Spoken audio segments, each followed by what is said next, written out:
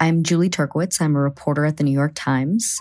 I have been trying to understand changes in migration. So I traveled with photographer Federico Rios to the Darien Gap, this hot, mountainous, 70-mile stretch of jungle straddling the border of Colombia and Panama. We're hiking through a river, just covered in mud. Many used to think that this route was impassable, but thousands have been risking their lives to pass through the Darien, almost all in the hopes of making it to the United States.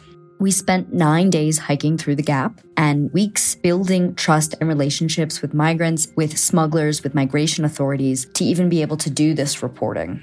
We interviewed hundreds of people who have made this journey to try and grasp what's making them go to these lengths to find a new life. New York Times journalists spend time in these places to help you understand what's really happening there. You can support this kind of journalism by subscribing to the New York Times. From the New York Times, I'm Michael Barbaro. Here's what you need to know today. On this vote, the yeas are 220, the nays are 211. The motion is adopted.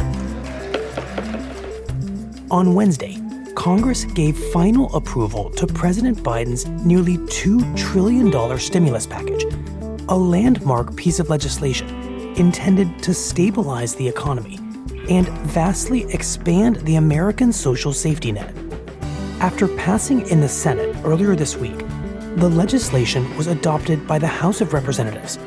Not a single Republican lawmaker voted for it in either chamber. This is one of the most consequential pieces of legislation we have passed in decades. After the vote, House Speaker Nancy Pelosi and Senate Majority Leader Chuck Schumer held a news conference outside the Capitol. And you know what we can show America?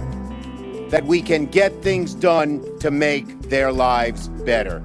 President Biden is expected to sign the legislation into law during a ceremony at the White House tomorrow. That's it for today. I'm Michael Barbaro. See you tomorrow.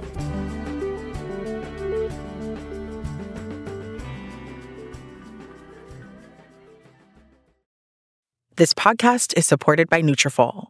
Hair thinning is never just about your hair. It could be your job or your deodorant or your lunch or just normal life. That's why our whole body approach targets key root causes of hair thinning. And my Nutrafol is the #1 dermatologist-recommended hair growth supplement brand. Discover your root causes at Nutrafol.com. That's Nutrafol.com. These statements have not been approved by the Food and Drug Administration. This product is not intended to diagnose, treat, cure, or prevent any disease. Paid for by Nutraceutical Wellness, Inc.